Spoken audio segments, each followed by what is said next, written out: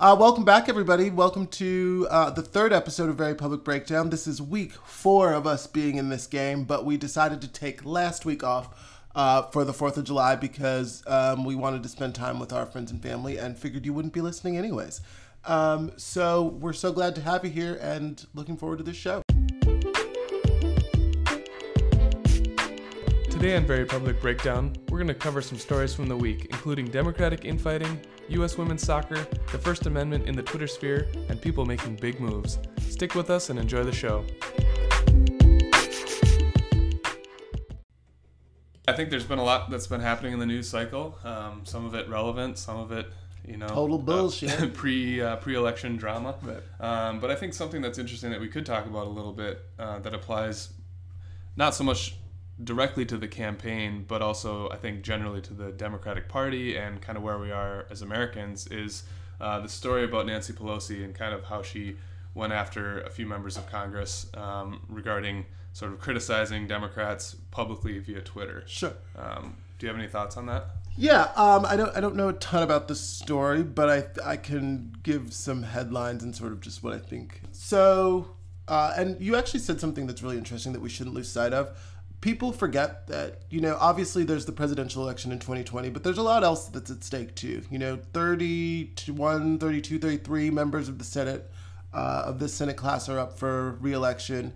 We have an opportunity to, win back, a narrow opportunity to win back the Senate, which is wildly important. I mean, think of, if we were to win the presidency, think of the, approving a president's cabinet.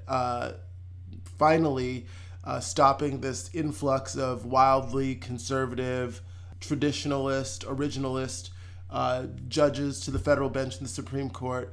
There's just a lot of really important things that come with the Senate, and obviously maintaining a majority in the House, which is really important too, and won't be easy. So all this to say, Leader Pelosi, there was a $4.6 billion appropriation that the Senate, I think, had already approved, that the House was approving to address and fund sort of issues at the border with the migrant crisis that is, I would say, generally been manufactured and created by, rounding people up and detaining them across the country, as opposed to doing the sensible thing, which would be admitting that people are here, whether we like it or not. People are here and, we should create a path for them to be legal, tax-paying, law-abiding, productive citizens in our society, rather than, sticking them at the border in totally inhumane circumstances, which does nothing really good for anybody, right? It doesn't perpetuate law and order. It doesn't make us safer. It doesn't make anybody living in the communities where these people, the vast majority of whom had never committed a crime in their lives, the vast majority of whom were raising families just like so many other people are. So don't get me on that soapbox. But there were 4 freshman members: Ayanna Pressley, I should have written these down. Ayanna Pressley, Alexandria Ocasio-Cortez, Rashida Tlaib, and Ilhan Omar, who voted against this measure, or against this appropriation when it came to the floor. They were working to bring other people with them, but the rest of the Democratic caucus, including other very, very liberal, very progressive members of the caucus, all voted yes to pass this border funding measure. Then some of them took to Twitter. Obviously, all of these have a really, strong following on Twitter. They took to the internet, as is the case these days, to sort of protest, and I think probably rightly state their opinion that they thought that this was wrong, that there were not additional sort of humanitarian protections included for the people at the border. There's certainly something to be said for that, and I'm glad that there are people advocating. I know that Alexandria Ocasio-Cortez went to the border herself, was treated incredibly badly, and so these are people who believe very passionately in this. I guess my take on it is that I'm glad that everybody was there. I'm glad that we have these incredibly progressive members pushing the envelope. They're sort of the tip of the spear, right? Like without people like them, new ideas, like whether you agree with them or not, but the Green New Deal, optional Medicare for all. Like these ideas wouldn't even be in the public dialogue. So it's good for them. That said, I also believe that, when you come from a district like AOC, which is Brooklyn and maybe some of the Bronx, but definitely New York City, Rashida Tlaib, Detroit, Ayanna Pressley, the city of Boston, and Ilhan Omar, all of Minneapolis. It becomes, they have safe seats. They are the only concern that they have is in their primary election. And a lot of these people who helped us win the majority, they do not come from safe seats. In Minnesota, we have two of those people right here. We have Angie Craig in the 2nd District and Dean Phillips in the 3rd. Both of those people are going to they had competitive races in what was a really, really good year for Democrats, 2018. And we don't know how 2020 is going to shape up, but these people are going to have really tough races. And so their political calculus, and not only the political calculus, but potentially what they believe. I think so often we allow ourselves to think that like every political decision is driven by money or by just the desire to stay in office. And I think that's a really, really wrong, but also sort of a dangerous approach to take to it, because it draws such a line in the sand between like what's right and what's wrong, right? Mm-hmm. Like if you are for something, you are right. If you're against it, you're wrong. And I don't think that's the case. I think like good people often fall on different sides of an issue. Yeah. And that nuance is totally left out of the conversation. I think that's unfortunate. To get back to the original point, though, I think the real point that we have to realize is, like, first of all, I think Nancy Pelosi is a great speaker. I don't know anyone else who could do as good a job as her, and I don't think anyone could do a better job as her. I just think that those people who are in really safe seats have to remember the people who are in seats where they're going to have contested elections. I think we have to remember that some, perhaps they just they're I didn't read the language. I don't know the details of it, but I just think that it's okay to disagree. I think the Democratic Party is a big tent, and we should have disagreements, but I think that when it comes to the point of us versus them mentality, that we've already lost, because any us versus them is to me against the people who created the migrant camps in the first place, right? I just don't think in any case that the Democrats are the enemies here, and I find it hard to believe, and I actually don't love the moral superiority that comes along with some people thinking that their way is the only way, because that's just not the case. And we have to have room for disagreement, because we've got way bigger fish to fry than fighting with each other over really anything. Remember, do not turn your guns inward. That's the point. Yeah, I think that. Go ahead. Yeah, I think you're completely right. I think that that only turns off the moderate voters. I disagree that it turns off. I disagree with the labeling of it turns off moderate voters. I disagree with the idea that it turns off moderate voters. I think it turns off people who are just, casual bystanders, and the conversation is then that Democrats can't get it together. They can't govern. They're arguing over $4.6 billion. And that's not the case. Democrats have been governing. They've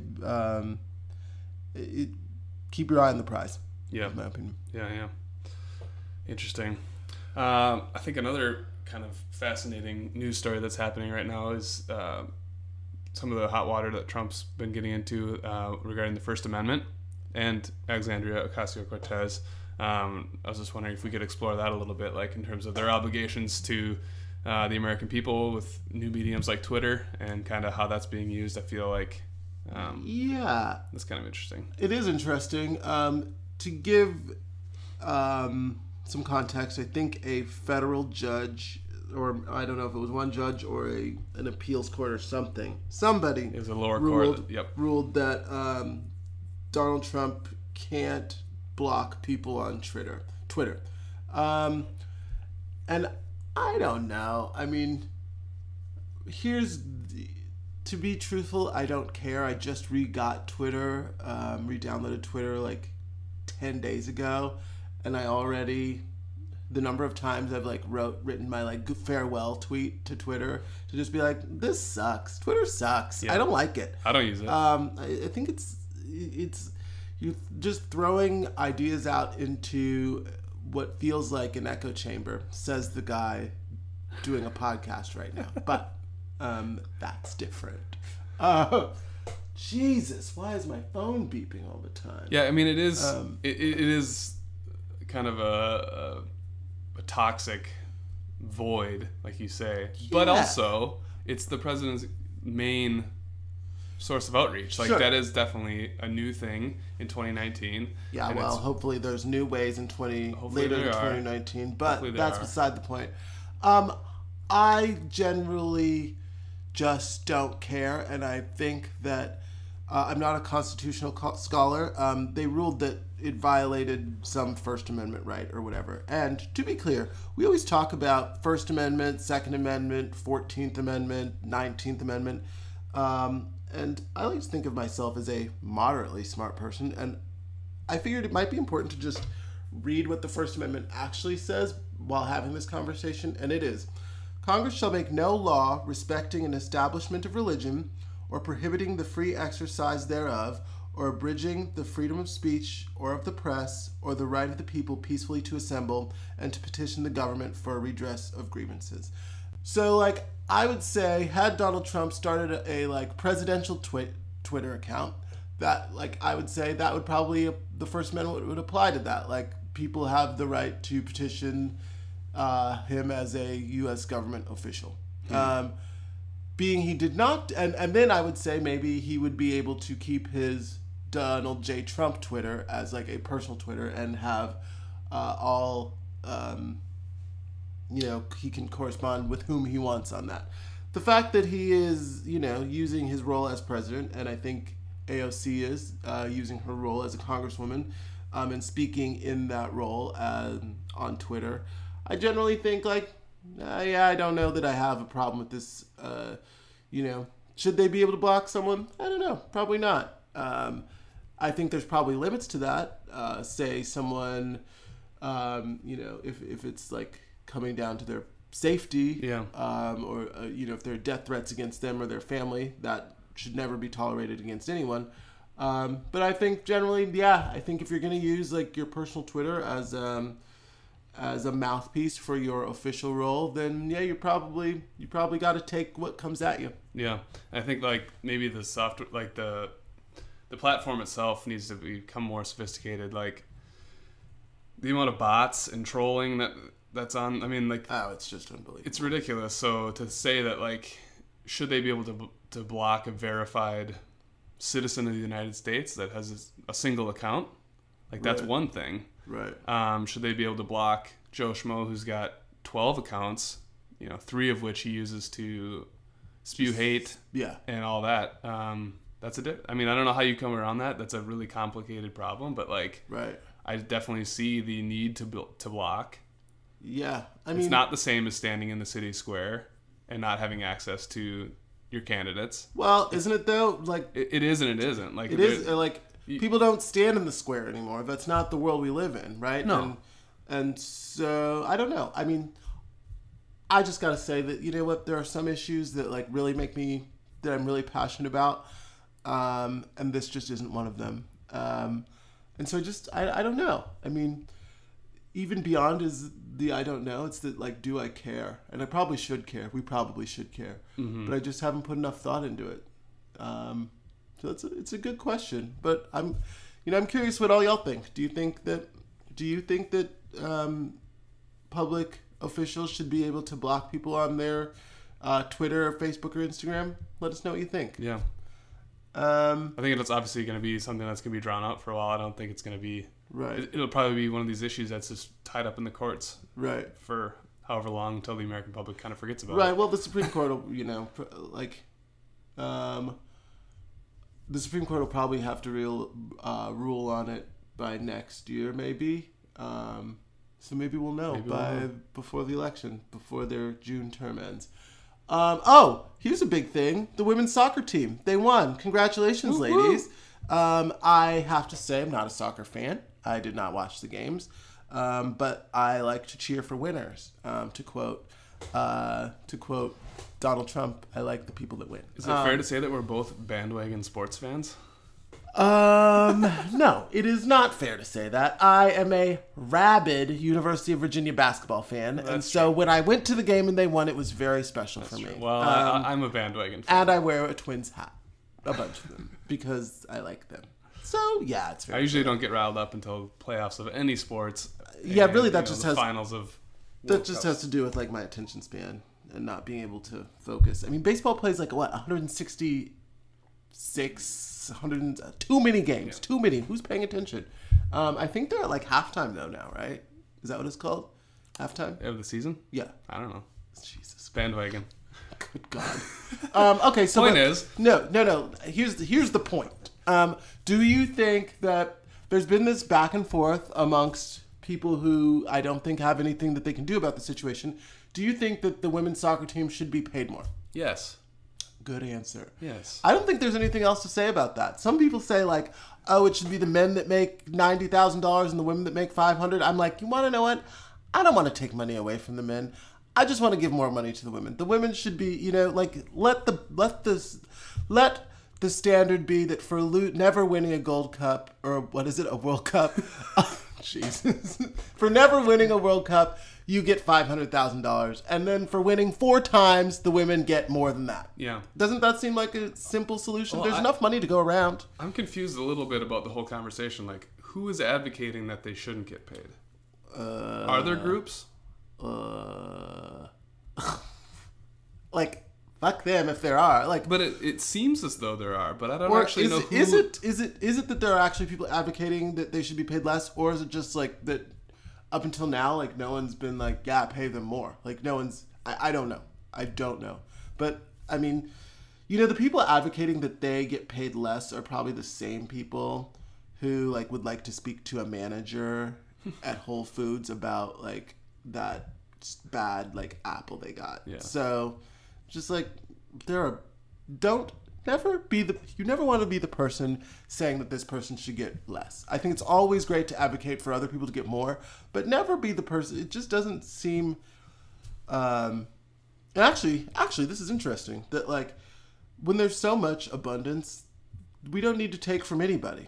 Like we lose that argument immediately. You lose the argument immediately if you say let's pay the men less so we can pay the women more. It's just like, well, that argument's not going to win. It may be right, I don't know, but it certainly isn't going to like win in the court of public opinion or whomever you have to convince. I just always think like more is better. Yep, I agree. Speaking of that, speaking of other success stories and excess, can you fill me in a little bit about this candidate Amy McGrath and kind of what she's done? Like this is just like stepping aside from the sports desk a little bit here. Like this is something that like I feel from like the sports desk. Oh, that's rich. We have multiple desks here at Public Breakdown. Campaign finance is something that like the average voter can kind of tune out. People drone on about it, but I also think that like it's important to understand how that impacts an election and kind of some of the early stages of it. And I know like with your expertise in that'd be something that I feel like you could shed some light on. Kind of what does this mean for her right now, and what are the next steps? Sure. So I guess we've never really talked about this because I don't like to, but so my expertise is in fundraising. I've been national finance director for members of the House, Senate, governor's campaigns, and presidential campaigns, right? So all levels of national politics. So have a good sense, I guess, on like what's going on. Amy McGrath is declared on Tuesday, that she is going to challenge Majority Leader Mitch McConnell for his Senate seat in Kentucky in 2020. Last time when Mitch McConnell was up, in 2014, he raised and spent like $30 million to win. He beat Allison Lundergan Grimes, the current Secretary of State of Kentucky, pretty handily. Though she raised a lot of money, 2014 was like a terrible year to be a Democrat, and Allison was reelected as Secretary of State narrowly in 2015. So in a state that has been pretty amenable to electing Democrats, not at the federal level, but certainly up until 2015, they had a Democratic governor, Democratic attorney general, who is now running for governor, Democratic treasurer, just statewide offices. They were willing to elect Democrats. Amy McGrath ran for a House seat last cycle in 2018, lost, I don't know the margin off the top of my head, but she lost, but she's a Air Force veteran, combat pilot, just sort of groundbreaking in that there were few, if any, female combat pilots in the Air Force, and she really broke the mold. So do I think that she is certainly an underdog in this race? Yes. But to say that there is enthusiasm towards the idea of beating Mitch McConnell, who you'll remember is the person who denied President Obama one seat on the Supreme Court with Merrick Garland so that they could get Gorsuch, who then, because he said at the time that a president in their final term should not be allowed to appoint a Supreme Court justice, that the people should decide. And we all know that that was a total sham. Anyone paying attention at the time knew that that wasn't about the Constitution or the will of the people. That was about Mitch McConnell's singular goal to reshape the judiciary, and anyone who's not paying attention to that should pay attention to how many judges this Senate is approving with a Republican president. And they should also look at the fact that Mitch McConnell literally said if Donald Trump were in the last year of his term to have a vacancy on the Supreme Court, that he would absolutely fill that sucker. So, none of this is about principle. It's all about politics. And in the game of politics, I think there are two people, maybe three, playing the game of politics as well as Mitch McConnell. I think the only person so far who's able to play as well as Donald Trump and Mitch McConnell is Nancy Pelosi. Like her or not, she's the only person who's gotten some wins. All that to say, yesterday, Amy McGrath raised $2.5 million, which is the record for any candidate on their first day of a campaign, which is just absurd. I mean, if you think about it, some people running for president struggled to raise that in 90 days. Sure. Some of them who raised less than that were in the race not as long. But the point is, that's a huge sum of money. Just absolutely huge. Is that something that you see as like a sustainable trend? Is she going to raise $2.5 million every day? No. But it clearly shows that there is a large group of people. I think the average contribution amount was like $36.16 maybe. So low. So clearly she's getting a broad group of people. But it also shows that that is not there is just a visceral dislike for Mitch McConnell, and I think a lot of people, most Senate races are truly local races. They are about, in Minnesota, they're about, transportation and farm policy and, crop prices, and they're about environment and housing. In a state when you have a national figure like the Senate Majority Leader who literally has basically singular control over the agenda of the Senate, it becomes a little bit more of a national race. And I think this shows that there is just a lot of energy focused towards defeating Mitch McConnell. I think that's a really steep hill to climb. But I also think that, weirder things have happened. And either way, some people look at a race like this and say, that's a poor investment of money because she's not going to win. And she is the underdog. It would be incorrect to portray her as anything other than that. Though Mitch McConnell is not beloved in Kentucky. She's the underdog, but it's not like it's taking money from anywhere else. As we've seen, there's literally billions of dollars being spent on elections, and it's not going to get to be less unless we have meaningful campaign finance reform, which we need to do. I think that the money in our politics is slowly, not that slowly, actually really quickly, just eroding our democracy. And that's really, I think, really says something as someone who doesn't believe that people's political decisions and votes are made by money. And also, let me just add this interesting anecdote, which I think should sort of just give a little perspective. I've been on 2 races, one presidential and one governor, where both times we vastly outraised our opponents in the general election, and both times lost. So people want to equate money in politics with like winning. You don't always have it's not always the case that the person with the most money spent on their behalf wins. So I say that little caveat to my whole money is ruining our democracy thing. Yeah. How does this play out though? I don't know. I mean, I think that she proved she was a good candidate last time. Good candidates don't always win. And I'm glad to see her back in it. I think that she's going to give him a tough race. She's going to continue to raise money. And sometimes, like, whether she wins or loses, it's at least good to show up for the fight, because you lose every battle you don't suit up for. So good for her for showing up. That's sweet. Yeah.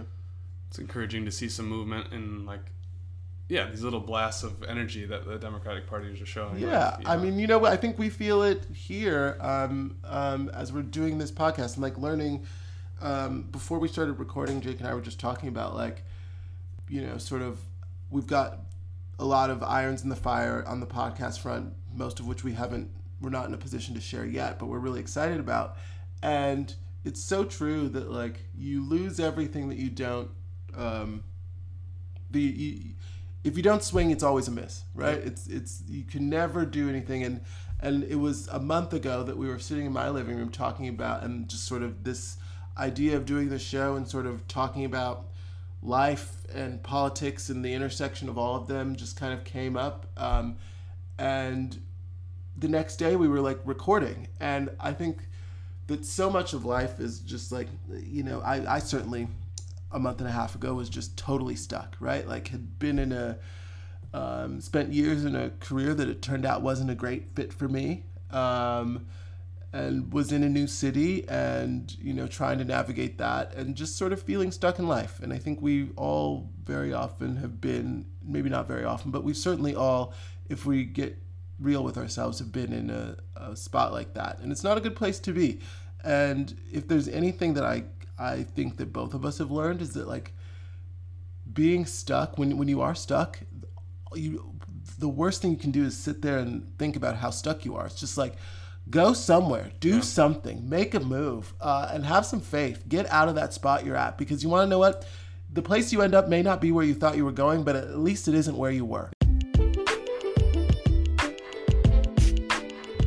Hey guys, thanks for sticking with us for another episode of Very Public Breakdown. If you don't already, please give us a follow on Instagram at Very Public Breakdown and on Twitter at VPubBreakdown. Join the conversation. We'd love to hear what you're interested in, what issues you're concerned about, and how we can help you avoid your own very public breakdown. Until next time, guys, take care.